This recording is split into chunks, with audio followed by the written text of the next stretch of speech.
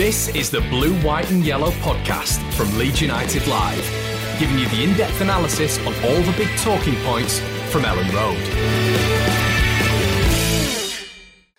Hello everybody, welcome back to the Blue, White and Yellow podcast with myself, Connor McGilligan, your podcast and multimedia producer, and your Leeds United digital reporter, Baron Cross. Baron, how you doing, mate?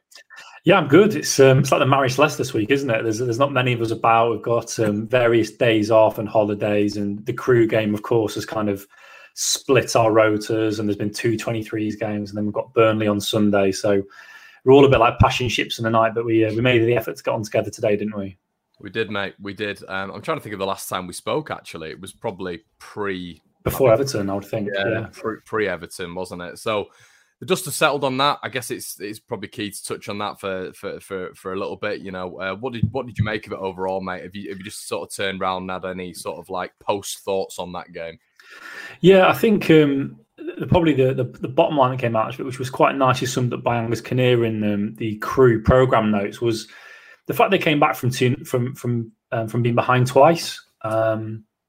I think on paper, you look at the starts of the season, you see obviously a heavy defeat at Old Trafford, and then you see a draw against the side that finished below Leeds last season. And if you wanted to, you could kind of draw quite a negative outlook on things. But I think when you look at it more closely, Everton clearly a very, very good side. Another fairly pricey, maybe not as expensive as Man United, but the Toffees aren't cheaply put together, are they? And Benitez, we know, for whether you rate his career or not, you know, he's won a lot of trophies, and he's very, very tactically astute, regardless of how expensive his teams have been in the past. So a very, very good coach, a pretty good team on paper, and of course only finished one place behind Leeds. We're not talking about somebody that finished just outside the relegation zone last term.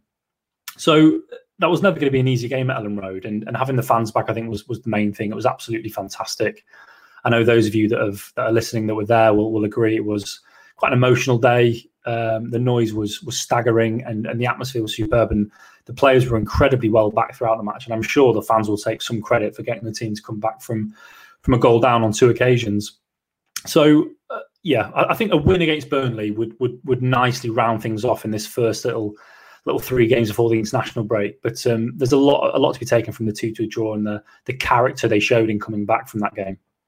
Yeah, later on in the podcast, we're going to discuss with Burnley writer at Lancashire Live just the specifics of Burnley, so we'll get onto that in a little bit. But just in terms of Everton, there was obviously going to be an improvement from the Man United game, obviously, but we sort of pleased with what you saw in terms of, you were talking about courage there and coming back and this, that and the other. Has that put you in a little bit of a better headspace when it comes to Leeds United going forward?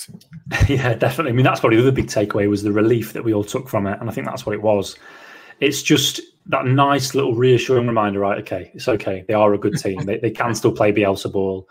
The Old Trafford game was a one-off as we hoped it would be. And we saw, whilst it wasn't vintage Leeds, we did see many, many passages where they played very, very good football and looked much more like the side that we're used to.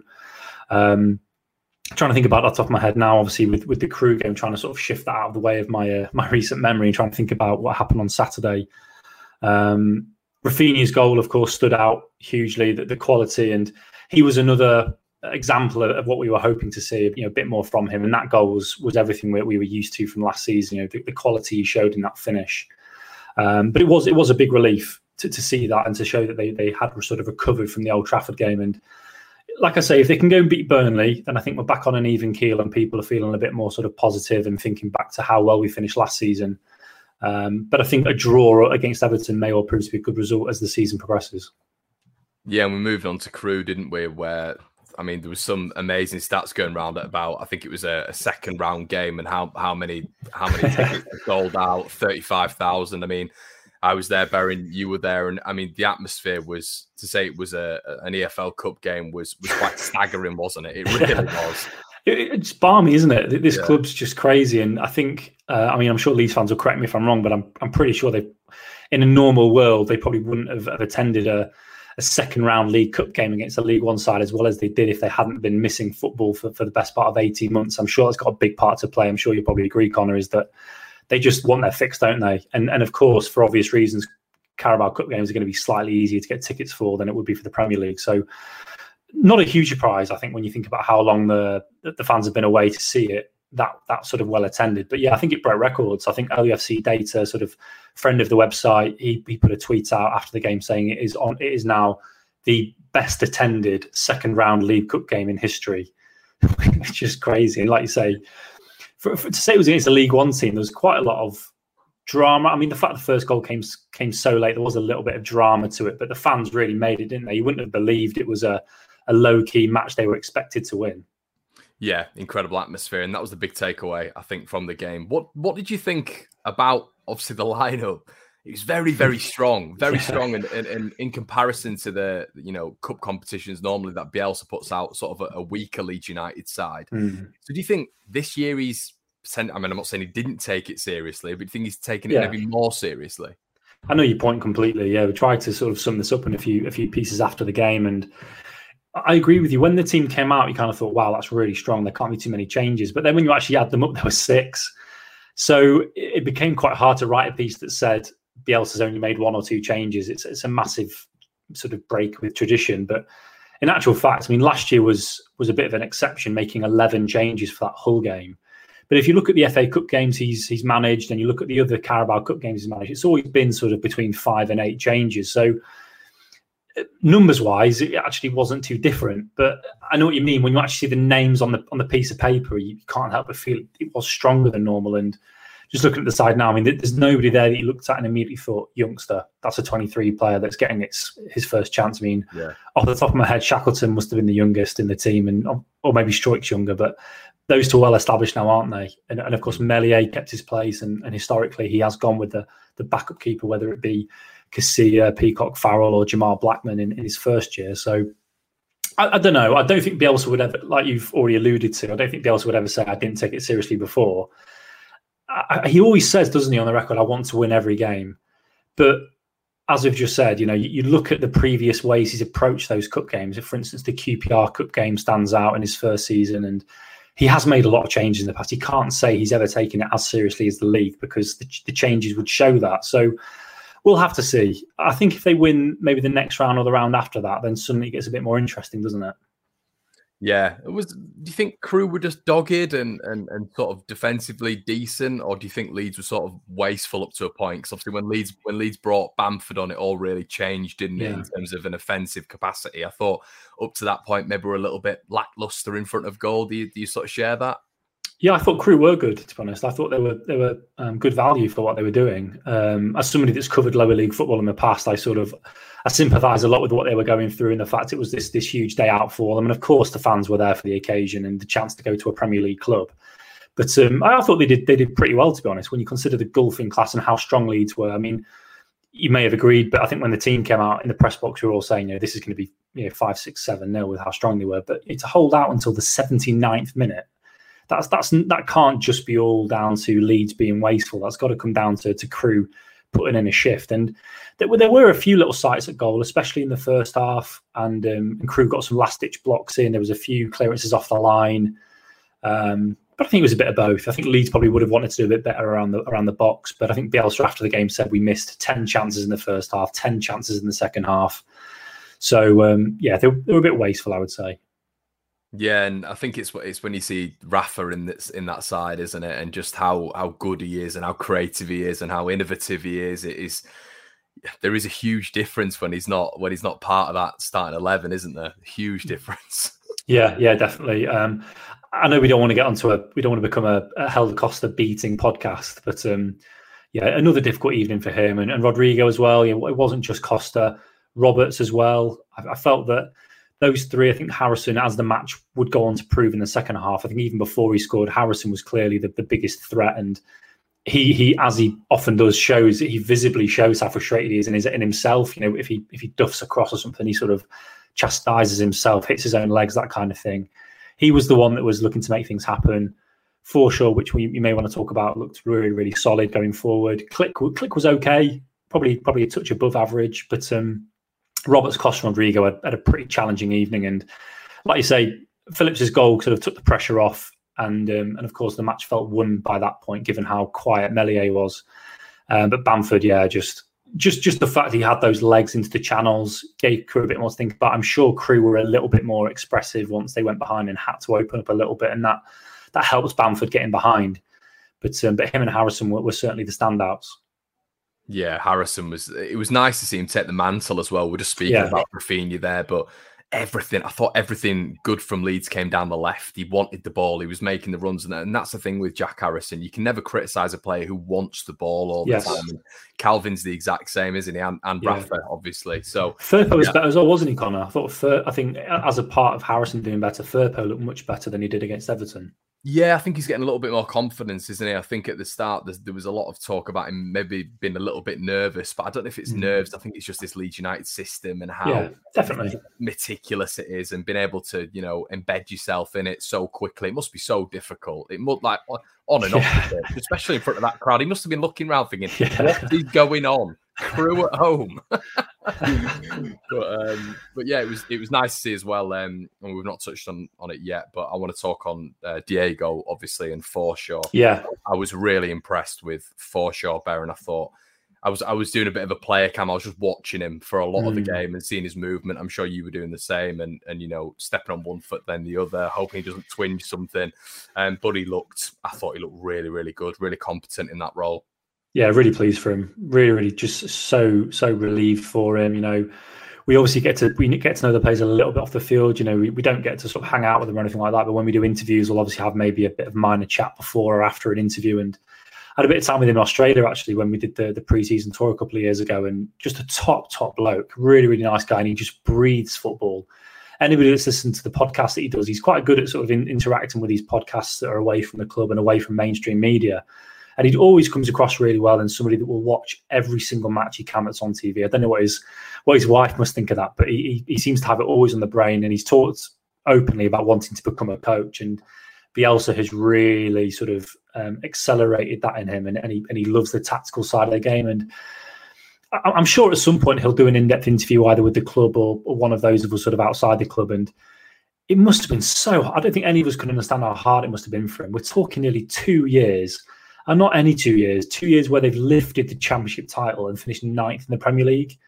Yeah, especially Baron, when you're getting a manager who's essentially saying you were the best player at the club when the manager came in with such an unbelievable reputation, and then you sort of just can't get ahead of steam. You can't get going, and you can't prove. And knowing that Bielsa's not going to be here forever, because at some point he will move on, and when you've just missed two of those.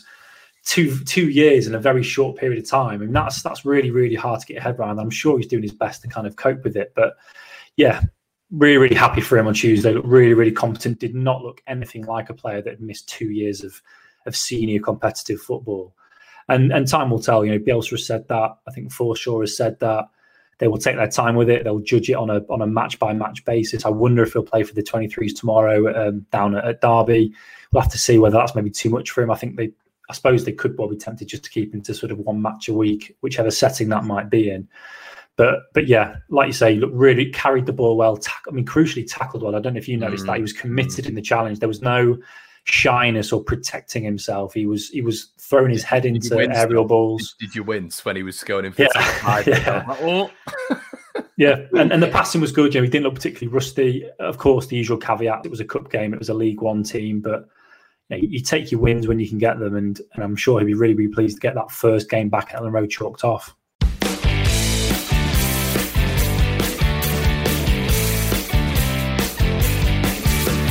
Yeah, and he was up against world-class opposition in Luke Murphy, so well done. But yeah, and Llorente as well, Baron. The improvement with him in the side, just how direct he is. He's always looking forward. He fizzes the ball into the midfield, doesn't he? And I think he also makes Leeds move from transit into the attacking transition so quickly as well. And I thought once again he's just mustard, isn't he? He's a cut above. He's a cut above. It's simple as that, really. Yeah. We didn't ask Bielsa, but I think we're all assuming that the 45 minutes was pre-planned, given that he's not played since the Betis friendly. So I think that makes a lot of sense. And like you say, again, League One opposition, not a lot to do, but when he had the ball, very, very competent, look for those passes moving forward. And I think we had this a little bit last season. I think moving forward, if they're all fit, Bielsa's got a decision to make. I know Cooper's got his critics. But I think we're probably all in agreement now. Llorente's probably just about edged out Koch. If you're playing with Llorente's probably got the sort of favour at the moment, and then it's sort of either Koik or Struijk. Cooper or Struijk. Sorry, I'm getting Koch, Struijk, and Cooper all mixed up in one player. I think depending on whether you're Bielsa or whether you're a fan, depends on which one of those you go for as the left footer. Yeah, 100%. And what else have we seen this week? Well, we've seen Charlie Cresswell sign a new contract extension, which is very exciting, Beren. Yeah, I think one of many contract deals a club look to sort of get ticked off every year. They'll obviously have a raft of contract talks that Victor Orta leads. Of course, transfers are the priority, but as and when he can, sort of through that sort of late summer, early autumn period, he'll try and get the various contracts tied up to ensure the club are safe with their best talents. And we've seen more recently the bigger names like Meslier and Bamford and Dallas, Tyler Roberts earlier in the summer, all getting tied down to longer term deals. And Cresswell clearly is going from strength to strength. The likes of Arpo Halme have moved on now. Pascal, of course, has made the step up, and Cresswell has all of a sudden become sort of the number one centre back, really, now that Casey, of course, has moved on as well, and Cresswell, the captaincy under Mark Jackson. Still on the sort of younger side, he's not quite on the wrong side of 20 yet, so you think he'll be fine this season. And I wonder if next summer, whether he finds the same situation that Oliver Casey has found, because there's 4 senior, virtually international centre-backs once Pascal gets a call-up in his way. And I wonder if next summer maybe they look at it and think, we've got you under contract now for a long period of time, and you are very much our future. Go out on loan for a season and just play some League One or Championship football and see if that can move him on. Because I can't see Pascal, Robin, Diego or Liam moving on or sort of waning so much that next summer one of them drops out of that quartet. So I think there is a bit of a blockade there, which is why Casey's moved on. So we'll see. But Cresswell has all the hallmarks of a future Leeds United player, if not a future captain, with how well he's leading and how vocal he is. Anybody that watches the 23s will know he's very, very talkative and leads from the front. And it's as well with the impression that you consistently have to leave at Leeds United. You look at someone as a case study like Niall Huggins, and he was so favoured, even just last season, obviously coming on against Arsenal, and you think to yourself, he really is part of Bielsa's long-term plans here. But it just shows that level you have to keep up week in, week out, no matter what sort of age you are. Yeah, it's a huge, huge leap now. And we're seeing that with more and more of the 23s that we all thought would be here for a few years and would be moving into that first team realms. But we only have to look at the current debate around the transfer business and where people think the club are light in certain positions. And you think, well, if you think they're light now, imagine if the club were trying to say that the 23s was sort of. I mean, nobody at the club has said that Lewis Bate is going to be a first team regular, because he's not quite that level yet. So that debate is being had about the likes of Robbie Gotts, Niall Huggins, Jordan Stevens. These are all players that Bielsa has happily played, if not in the Championship, then as you say, last season at times in the Premier League. But it's a big leap to make it into that sort of 18, 19 players that Bielsa has in that core group. When you've got the likes of Forshaw now sort of slowly but surely working their way back in with all the experience they have, it's really, really tough. And they've got to be quite selective in those players they either choose to send out on loan or choose to send out permanently, because you're talking about young lads' careers. And I mean, I chatted to Casey a little bit once he moved to Blackpool, and he said that, that at some point, as much as you love Leeds United and love the dream of playing in that white shirt in the first team, you've got a career to think about, and you can't wait around until the age of 25, 26 for somebody to retire for you to then maybe get a chance. So these decisions have to be made on a window by window basis for these youngsters. And of course, Cresswell, if he's getting offered a long-term deal, he's got to take it and hope that maybe in 12 to 18 months, he's in a position where he's improved enough to put serious pressure on that first 4. Yeah. And interesting enough, but we were just talking there, I mentioned it about Niall Huggins. I think we should just briefly touch on him, because obviously, we've not done anything since that. I didn't expect that, Beren. I didn't expect that at all. Niall Huggins obviously leaving. I think he signed a 4-year deal, was it, at Sunderland? And Sunderland fans seem very happy with that one. Did you think it'd be a loan deal then? Because, I mean, I'm sure nobody thought he'd be sort of in the first team this year, did they? So did you think because he was one of the few that actually has another year on his deal. So the likes of Gotts and Kamwar and Stevens and Hosanna, their deals expire in less than 12 months, whereas Hosanna had until 2023, which in itself reminds us he signed a new deal in December. So that shows how recently he was signing a new contract, then coming on at the Emirates Stadium. But Bielsa talked about it a little bit. Anybody that hasn't seen it, he was asked about it in one of his recent press conferences, and he very clearly explained that I'm not going to hold players here against their own will. If other opportunities come their way, as they did with Ian Poveda this week, then I'm not going to stand in their way. And if those options are permanent deals, then we'll take a bit more of a serious view of it. But if they really are a long way down the pecking order and they've got the chance of getting a 4-year contract somewhere else in such a cutthroat industry, then the players have got to take it. Yeah, and it's a big club as well, isn't it? It's still a exactly. Opportunity for regardless of what you think about Sunderland, that's a huge club with an immense amount of potential. And Huggins, as with Casey, will back themselves now to improve to a point where they have to play week in, week out for what are pretty strong EFL sides. Touching on Poveda, what are your thoughts on that one? Yeah, I think maybe a bit of a surprise. I think the writing was on the wall once it became clear he was with that 23s group in the summer. I think the longer he remained in that group, the more we looked into it and thought that this wasn't just a one-off for the Fleetwood game, which is where he first appeared with the 23s alongside Forshaw. And then, of course, the fact he was entirely absent from both the first team and the 23s in the first couple of weeks of the season really didn't sound good. I'll admit, I think Joe and I discussed this a few times. None of us have actually yet directly asked Marcelo if Poveda was injured, which was why he was missing. But obviously, it's a bit after the event now. But no, I mean, Victor Orta has said it, Bielsa has said it, that they very much like the idea of him coming back next year. He does have several years on his deal because, of course, he was signed as a first team candidate immediately from Man City. It's easy to forget. This guy was at Barcelona. He's been at Brentford. He's been at City. He's been courted by some of the biggest, Chelsea as well, of course. He's been courted by some of the biggest clubs in Europe as a very, very young player. So there's clearly potential there.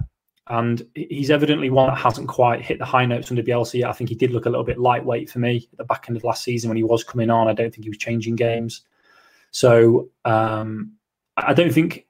I think Blackburn's a great move for him if he can play regularly. I don't think he'll be hugely missed by the Leeds first team. But ask me that again if Costa, Rafinha and Harrison are all injured. Yeah, Somerville time. But yeah, no, it is interesting, isn't it, with regards to him going to Blackburn? Because I even just look at that Blackburn team and you think to yourself, will he be starting regularly? Because in the Championship, who knows? But then you look at the development of someone like Harvey Elliott. Obviously, he went from Liverpool to Blackburn, and now he started for Liverpool at the weekend. So hopefully, you'd expect Leeds to be following that blueprint. But it is interesting how when players are Leeds are going after players, the players want to be guaranteed minutes. I wonder if Leeds have said the exact same to Blackburn about Ian Poveda. You'd have thought so. I think, as we well know, Nketiah is probably the most famous recent example that we've discovered. There were quite strict financial penalties for not playing Nketiah, but Bielsa or the club were happy to pay it because of how well Bamford was doing at that period. So, excuse me. I think I'll be surprised if that arrangement's not in place with Poveda. I think it's par for the course, and I'm sure Blackburn kind of expected that. Before you look at Blackburn's team, you kind of assume, a Premier League player going to Championship club, they're going to play every week. But yeah, you look more close at these squads, and they do have quite experienced Championship campaigners in them. These teams they're not messing around. They've got very serious ambitions, and I know Blackburn, of course, who have recently got a lot of money for Adam Armstrong, are looking upwards at the table, regardless of how sort of tumultuous it's been off the field for them with the Venkeys. Mowbray has done unbelievable work there. Anybody that's had any sort of attention on the Championship or EFL outside of Leeds in recent years will surely acknowledge that Mowbray has done wonders there with his budget and with the difficulties they've got off the pitch there. So it's a serious team, and if Poveda's playing regularly, then he'll do brilliantly. But I don't think any of us are sort of saying that Poveda's at the level of Harvey Elliott, who is, I think, considered a generational talent. Yeah. 1 year ago, Baron, Rodrigo was signed for 27 million, a club record deal. And it's interesting. It was going around on Twitter. People were having comments and stuff like that. How's it gone? How do you feel it's gonna go? I mean, overall, 27 million for Rodrigo. I still at this moment in time feel a little bit underwhelmed with it, just for the price we paid and the sort of caliber of player that he is. What are your general thoughts on it? Yeah, I think we're still waiting, aren't we? I know it's a year on, and some people would say, how much longer do you want to wait? But I think there are extenuating circumstances. He, of course, never wanted to have COVID, but he got it. Never wanted to get injured, but he did. And unfortunately, it looks like Rodrigo is, unlike somebody like Calvin Phillips, he is somebody who's going to take a while to get back from injuries. It looks like it does take him a fair old while to get some rhythm and get some momentum going. And Bielsa's aware of that. I think going into the Everton game where Rodrigo was on the bench, again, before we spoke to Bielsa, we all jumped to conclusions and felt that, wow, he really didn't like him at Old Trafford. And I know that a lot of people, I think you might be one of them, that do feel that he's a great player, but he's probably more of a striker than a centre mid in a team where the centre mids need to be very, very disciplined and defensively switched on. So you come out of the Old Trafford game where he got hooked at half time and you think, wow, he really is down the pecking order now. And it's quite a statement to leave out your club record signing for Mateusz Klich and then leave the player on the bench, showing that he's fit enough to play. But of course, Marcelo did then explain, I think, and he's well aware of the narrative. He reads everything that gets written about Leeds. He knows what people are saying and thinking about Rodrigo. And he was quite keen to nip that one in the bud and make it clear that, look, he had a muscle problem, and if he hadn't had it, he would have played. Now, I've not lost faith in Rodrigo. I firmly believe he's going to come good and he's going to show his quality for Leeds United. And if you force me to say it, I'll tell you now, he was arguably the most improved player of the summer for me. So he was very, very keen to sort of point that out and stress that in the press conference. We do have to wait and see. Ironically, we're going to Turf Moor again, which 3.5 months ago was arguably his best performance, again from the bench, with 2 absolutely sublime goals. So time will tell. As of right now, it doesn't look like an amazing deal, if you're being brutally honest. Upwards of £30 million for somebody who you probably count on one hand how many games where he's really excelled and excited people. But I think there's a lot there that's still untapped. I think if he can play more than 30 games, more than 35 games in the league this year, I think by the turn of the year, he could be scintillating. He's world class. I still thoroughly believe he's world class. It's just, I do, mate. He was. That's all opinion. That's all where people pitch world class at, isn't it? Don't they? Some people think world class is 5 players in the world, and others think it's like 30 or 40 players. Yeah. Are we doing it on that? Yeah, obviously he's not on the level of Ronaldo, Messi. No. Not putting him up there. But I think technically you can tell he's extremely, extremely good. I wonder where he's gonna, as you've just said, Baron, he's gonna get a consistent run of games in this side, and where he's going to be playing. Is it going to be that central midfield role? It looks like it. I wonder if you asked Rodrigo where he'd rather play. That'd be interesting. It's all. Ironically, us as journalists who are regularly scrambling for ideas for questions, I think Rodrigo must get bored how many times we ask him. But we do ask him about the position thing, and as he's such a polite and friendly bloke that he's always very diplomatic with his answer, and he'll say, he stops short of saying, "I'll play where the manager tells me," which is what Shackleton would say. But he does say, I can play as a 10 or a 9, and if you really want me to, as an 8. So it's all down to opinions. I think he can play it. I think you look at Villa away last season will always stand out to me as one of his better performances. The night that Bamford scored his hat-trick, I think Rodrigo had a lot to do with that hat-trick. I think he was superb playing off Bamford, playing just behind him, and sadly, that was just before he picked up COVID and he missed sort of that first batch of matches for the season, but he was building an understanding with Bamford. I think he can do it. I think before he limped off at Leicester, I remember, again, Leicester away, for me, possibly the performance of the season if you're ignoring Man City away. And before he limped off in the first half there, again, he started that match really well and looked like he was linking up well with Bamford, with Dallas making those third-man runs off the pair of them. So I think he can make a success of it. I think it's just a question of time. It's really unfortunate, and impatient people will not want to hear us say that. But I just think he needs 10. I'm talking like 10 to 15 games in a row, and hopefully we will see a lot more from him.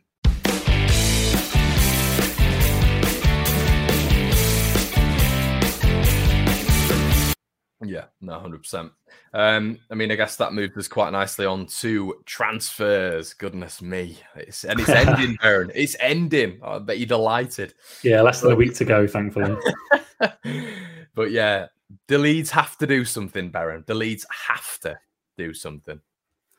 Well, they don't have to, no, because there's no real, there's no sort of nobody's holding a gun to their head, are they, and saying, you've got to do this. So I mean, they don't have to. I think I'm sure a lot of us would like them to, but I think Bielsa, Kinnear, and I think Orta may well have done interviews in Spain. I'm probably making that up. I think it probably is just Kinnear and Bielsa that have spoken about it. But in recent weeks, on more than one occasion now, Kinnear said it on other podcasts. He said it in the match day program. Bielsa said it in every press conference he's asked about it.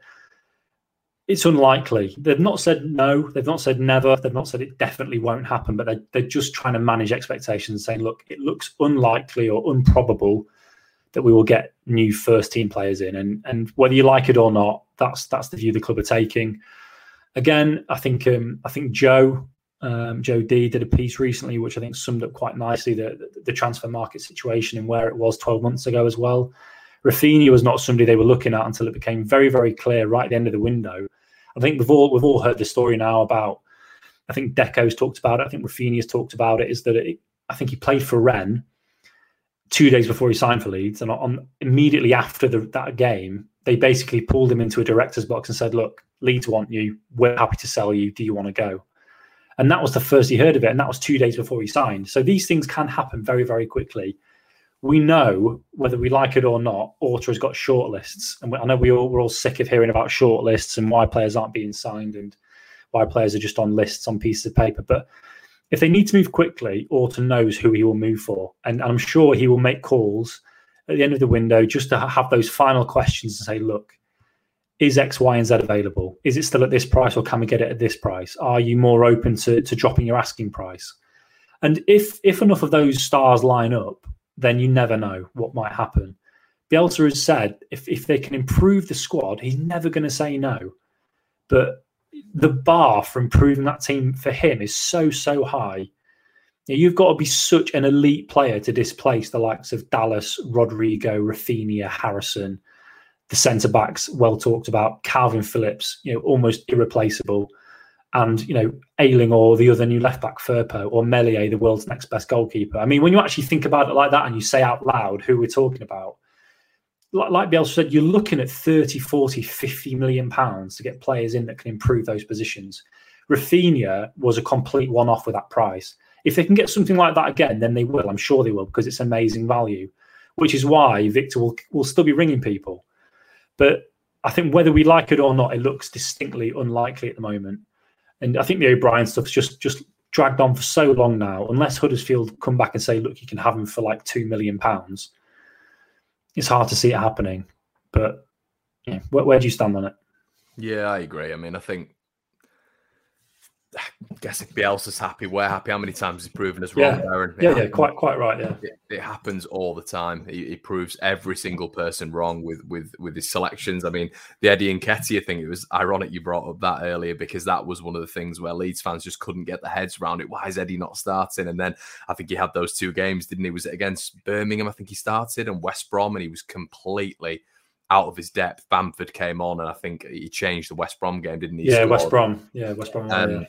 But I just think you have got to keep faith with Bielsa, because we're going to be okay. And it comes, it's that age-old question, isn't it? What is your expectation this year? If it's Leeds pushing on, really, really pushing on, then I can understand you wanting 2 or 3 signings in. But if you're sort of thinking mid-table, maybe a little bit lower, then surely this team, as it is now, can amount to that.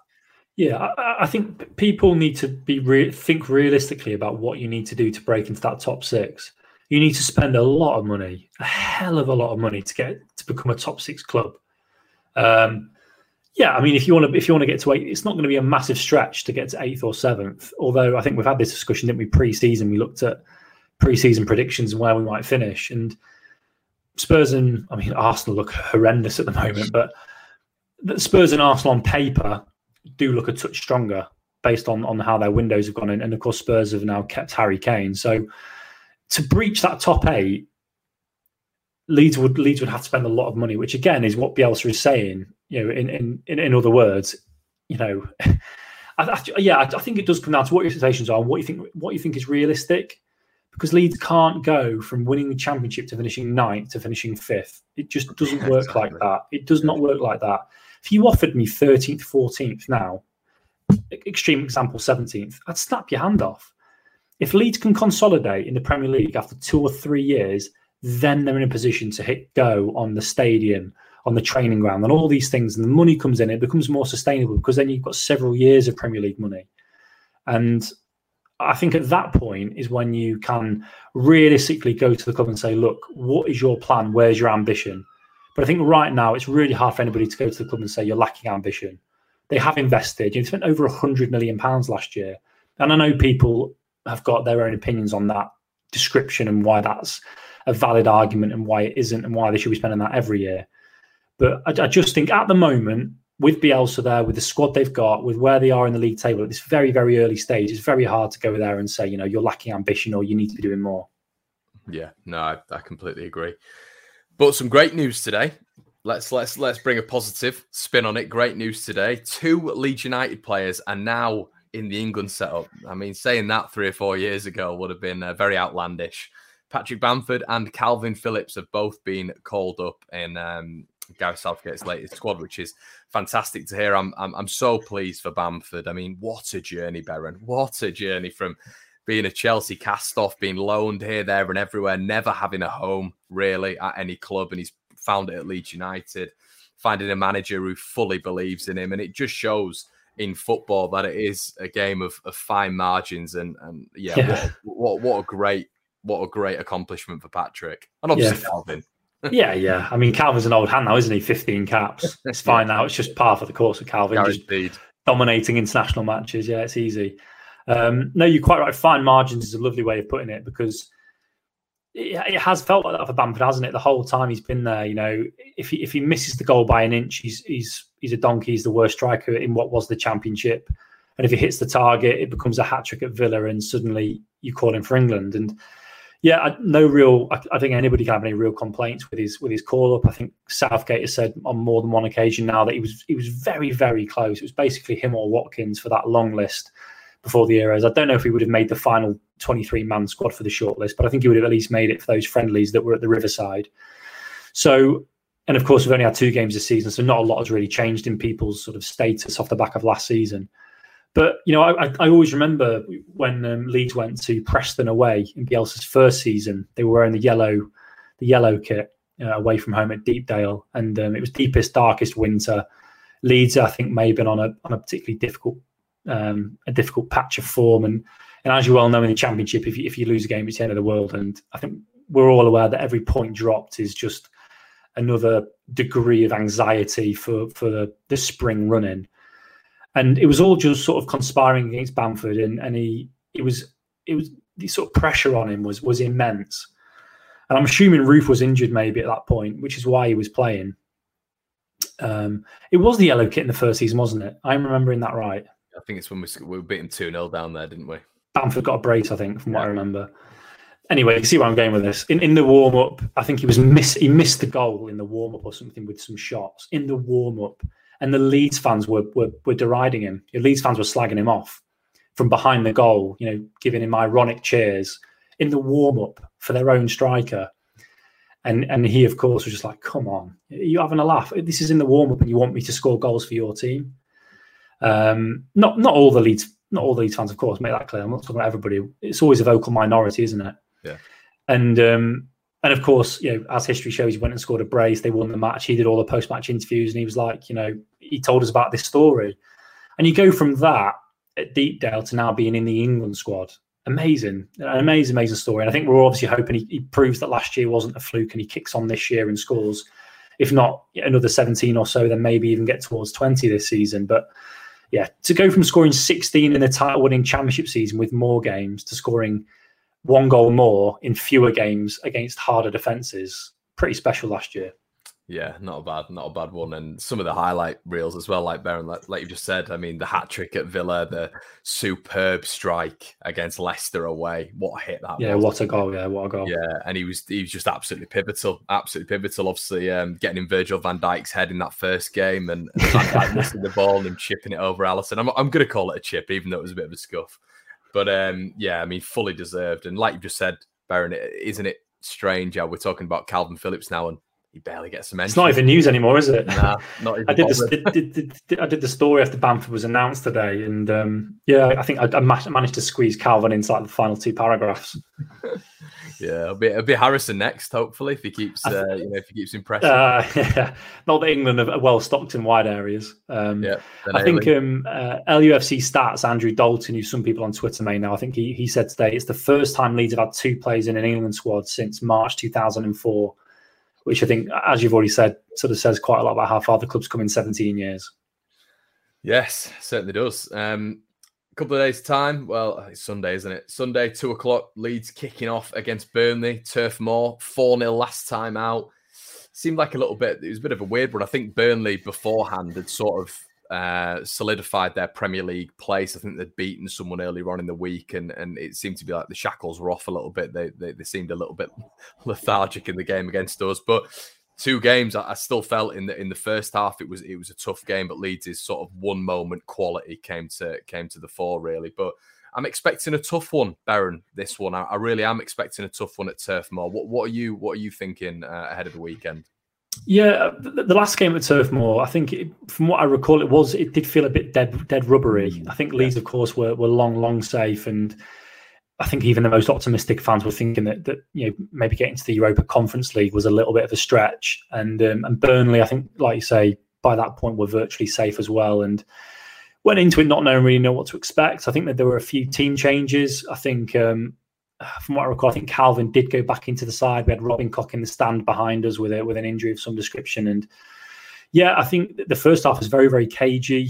I think Mateusz Klich with that goal sort of just took the pressure off, if you like. And then second half, Leeds just ran away with it. And I think, as we saw with so many games in that brilliant end of season run, they just ran the legs off the opposition. And we've already talked about Rodrigo's goals. And I think Harrison had one of his best games of the season as well. I think may have got an assist or 2, but generally just terrorised Burnley. But yeah, very, very different circumstances with it being the start of the season. Fans are going to be back, and both teams with a lot to play for, even at this early stage. Burnley, of course, are a team that I think on paper many people expect to be a long way behind Leeds in the table, though we know that on any given day Sean Dyche can upset the apple cart, and they can be very, very hard to beat. But from what I've seen on no more than Match of the Day, and I've not seen any 90-minute Burnley games, but I've seen them on Match of the Day, and they do look a little bit fragile. And I am backing Leeds to win the game. And I think from what we saw against Everton, there's a few more players ticking and clicking. And let's hope that Rafinha can terrorise Burnley, get at them. Harrison, of course, off the back of a brilliant performance against League One opposition. Bamford, of course, will be very, very high after his England selection. And based on Bielsa's comments, you would think Rodrigo comes back into the side alongside Dallas. Phillips, of course, will stick in there. I think Llorente probably a bit too soon for him. I think they'll probably be a bit more cautious with him and give him the international break, which thankfully he will spend at Thorpe Arch and not with Spain. And then you've got Ayling and Firpo and Meslier. So they're looking pretty strong, aren't they, Leeds? Yeah, they are really strong, which is great to see. I think we spoke to Alex, who's going to be on the show a little bit later on. Alex James, who's the Burnley writer for Lancs Live, and he was essentially saying that after the Brighton game, Ben Mee essentially came out and said that they were tired. And I thought to myself, wow. I mean, the first game of the season, Ben Mee's coming out and saying that they seem tired. The transfer window has been poor for them as well. At this moment in time, I think they brought in Wayne Hennessy and someone else to replace Bailey Peacock-Farrell. So they need to do a little bit more. But, I mean, if you're already saying you're tired and you're coming up against a Leeds side who are just kicking into gear, really, that could be a big problem for you, couldn't it? Yeah, I think Leeds should have too much for them, to be honest. I know that anything can happen in the Premier League, and especially with a team like Burnley, who are quite wrongly at times written off. You know, I think whatever you think about them and their style of football, again, he's somebody else who's done wonders, hasn't he? You know, to keep a club of Burnley's size in the Premier League for so long on such a shoestring budget. I mean, last year, what was it? I think Dale Stevens was their only signing from Brighton, and as you just alluded to, I think this summer is not much better. So, you know, fair play to Sean Dyche and the results he gets. But, you know, most teams in the Premier League on their day should hope to beat Burnley. It's certainly a match you look at for 3 points. Yeah, and you look at the home game, Baron. When we played them at home, it's such a different game. Yeah, Wasn't yeah, it? actually, yeah. Wow. If we are being fair to Burnley, that's a really, really good point. They were brilliant, weren't they, that day? Or I don't know if Burnley were brilliant or Leeds were just well off it, but it was Boxing Day, wasn't it? And it was such a relieving win because I think Leeds got the goal, and it was just a rearguard action, wasn't it? Of course, they're going to play a back three, which we haven't touched on yet. I mean, Burnley with their two strikers will force a back three, which may well tempt Marcelo with Llorente, but I think if you're talking about having Ayling tucking in as a back three, you then get Dallas at right wing back, and then you get to keep Rodrigo behind the front three. If you were to bring Llorente in, push Ayling forward, then you've got a toss up between Dallas and Rodrigo in the middle. And do you want Dallas playing as virtually a number 10? So I'm sure it will be Ayling in the back three. But yeah, that game at Ellen Road, I think Phillips and Struijk and Ayling may have been the back three that day, and I think I gave them all. It was backs against the wall, wasn't it? I think I gave them 8s and 9s because they just did so well to keep a clean sheet. And I think the penalty was a little bit dubious as well. I think Burnley scored as well, didn't they? But we got a free kick. So it was I think Melee went up to catch it. I think he did, and the referee judged him to have been fouled. I think by Ashley Barnes after he hooked it in, and it didn't look like a foul. And they didn't get a pen. Didn't Ben Mee get like smashed in the face, and he didn't get a penalty or something? And Dyche was fuming. And I think replays did show they should have had a pen. I think so. You know, Dyche is still going to be holding a grudge, don't you? You just know he is. He never forgets, like an elephant. But yeah, so yeah, I'm going to ask you now, mate, for a prediction. What are you going to go with? I do fancy Burnley for a goal. I think a set piece is their speciality, and they've got some big lads in there. And I think Leeds may well ship on a set piece, but I think Leeds will score 3. I'm going 3-1 Leeds. Wow, 3-1 Leeds. All right, great to hear. Yeah, I'll go with a 2-1 Leeds. A little bit more reserved, but there you go. Baron, we're going to head over to Alex now. Alex James, as I say, the Burnley writer at Lancs Live. Thank you so much for joining me, buddy. No worries, Connor. Speak to you soon. Alex, I guess the perfect place to start is transfers. What's going on with Burnley at this moment in time? Leeds United have obviously bought in a couple of bodies. What have Burnley done? They've signed Wayne Hennessy and Nathan Collins so far, but as you said, they are like-for-like replacements. Bailey Peacock-Farrell has gone out on loan, and Ben Gibson, who was out on loan last season, has joined Norwich on a permanent. So in terms of the squad size, which wasn't big enough anyway, it's actually a little bit smaller because Robbie Brady left at the end of his contract last summer. So there's a necessity to sign at least one more winger. Burnley have only got 2 senior wingers on their books at the minute, which is asking for trouble over the course of a 38-game Premier League season.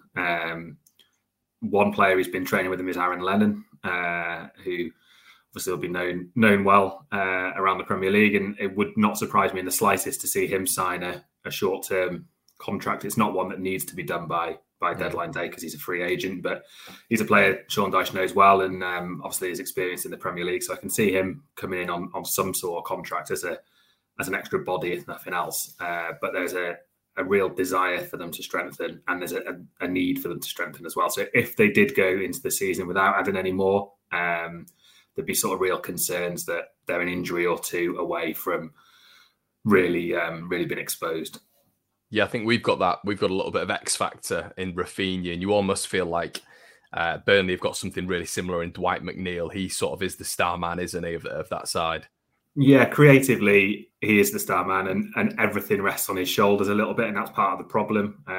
Because if he's sort of shackled or if he's having a quieter day, there isn't that creativity in midfield, and even Dwight doesn't get too many goals from the left-hand side, and the rest of the midfield doesn't chip in with too many either.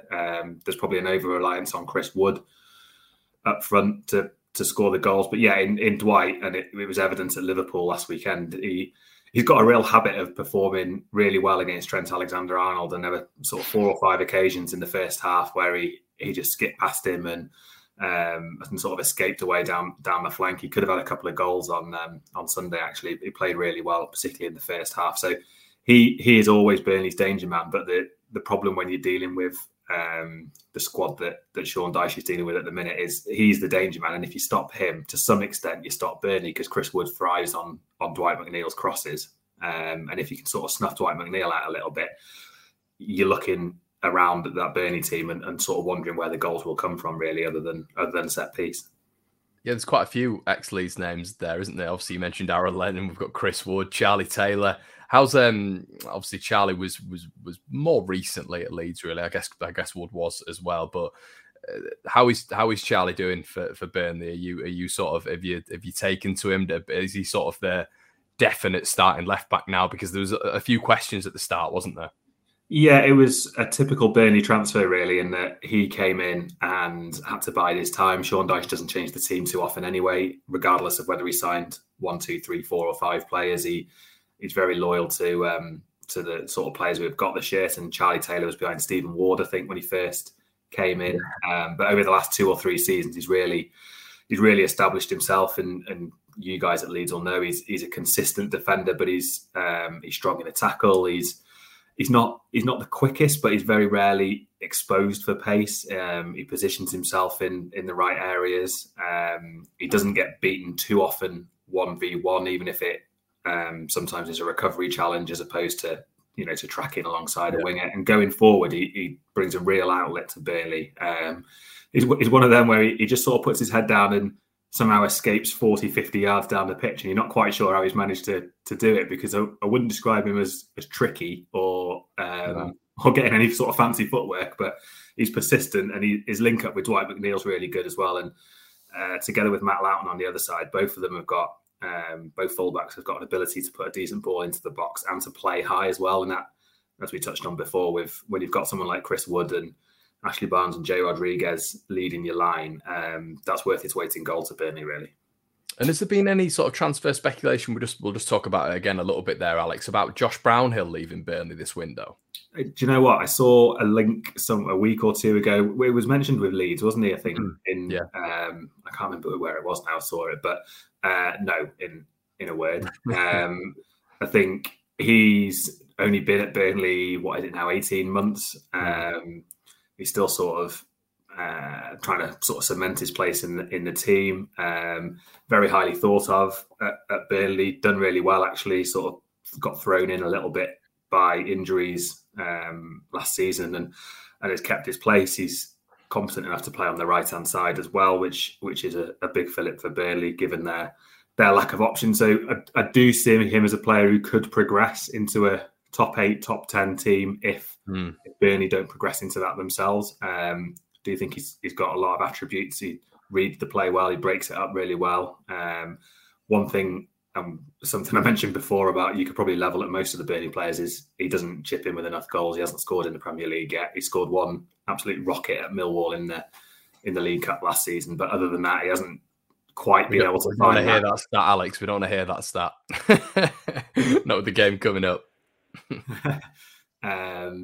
He's got that in his locker, I think, but sometimes it's difficult in Burnley's 4-4-2 when Sean Dyche asks a lot of those 2 central midfielders, often up against a 3 as well from opposition, to actually break forward and be in and around that 18-yard box. So I fully expect him to be at Burnley past this transfer window, and indeed probably past January, whether or not, if he has another strong season with Burnley and Burnley stay in the Premier League, or even if Burnley drop out of the Premier League, then I can see him as a player who other sides such as Leeds or that kind of level of team would be interested in, because he is a really good player. It's interesting you just mentioned level there, Alex, because last time out, obviously, Leeds did the double over Burnley, which I was quite surprised at, to be honest, especially after that first game where I thought Leeds really got away with it. It was a dogged performance from Leeds, backs against the wall. I think it was a couple of games after we'd just been thrashed by Man United at Old Trafford, and it was a very different performance. Over the 2 games, what did you make of Leeds United? Yeah, I think you touched on it right at the start. The game at Turf Moor, which was the penultimate home game for Burnley last season, I think, Burnley were just blown away. I mean, there was a little bit of after the Lord Mayor's show for Burnley, because I think the week before, or even the game before, they'd secured survival. And there was sort of a collective sigh of relief that had been done. And I think Burnley lost their last 3 games last season without scoring a goal. So it maybe isn't one to read too much into from that sense, although Leeds were excellent on the day, and they did what Leeds can do, which is on transition and turnovers. they just excelled, and they were quick and they were pacey and they were direct, and Burnley couldn't handle it on the day. The game at Ellen Road, I think Leeds were probably lucky to win it. You probably could have made a case that Burnley were the team who deserved to win it more. I know there was it was a penalty, wasn't it, from Bamford very early on. Was he? that Sean Dyche wasn't happy with, and I still don't think he's forgiven Rob Jones, the referee, for that one. And there was a couple of I'm trying to think who it was. I think it was Ben Mee who was penalised for challenging the goalkeeper, and Burnley hooked the rebound in. And if anything, it was probably a foul on Ben Mee, but because it's the goalkeeper, it's one of those that gets given in the favour of the defensive team. So, as you said, Burnley played quite well, and it was probably as good a performance from Burnley in that first half of last season as they produced, particularly for 90 minutes, because I remember they penned Leeds back in a little bit in the second half as well, and asked quite a few questions and just couldn't find the goal, which, as I've referenced earlier, is a bit of a worry for Burnley. Is, are we going to score enough goals to win games and secure survival? So I think it'll be more like that game on Sunday than the 4-0 at Turf Moor in May, simply because of the circumstances. And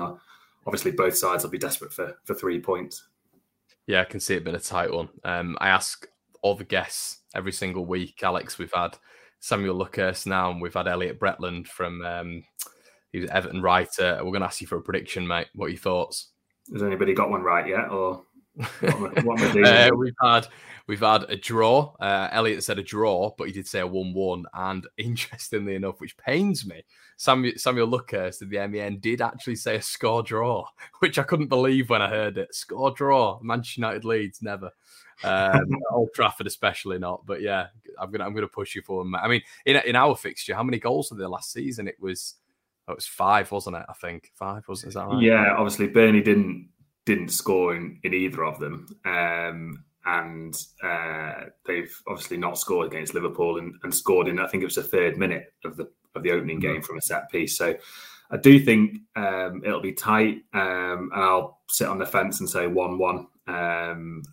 I struggle to see it being a 3-4-0 either way this time around. I just think with what's sort of riding on the game, given both sides haven't won a league game yet, given it's going to be the international break afterwards, and I know it's probably not in Leeds' nature, but neither side already want to lose it, and I think I can see Burnley getting something just to give themselves a little lift before September.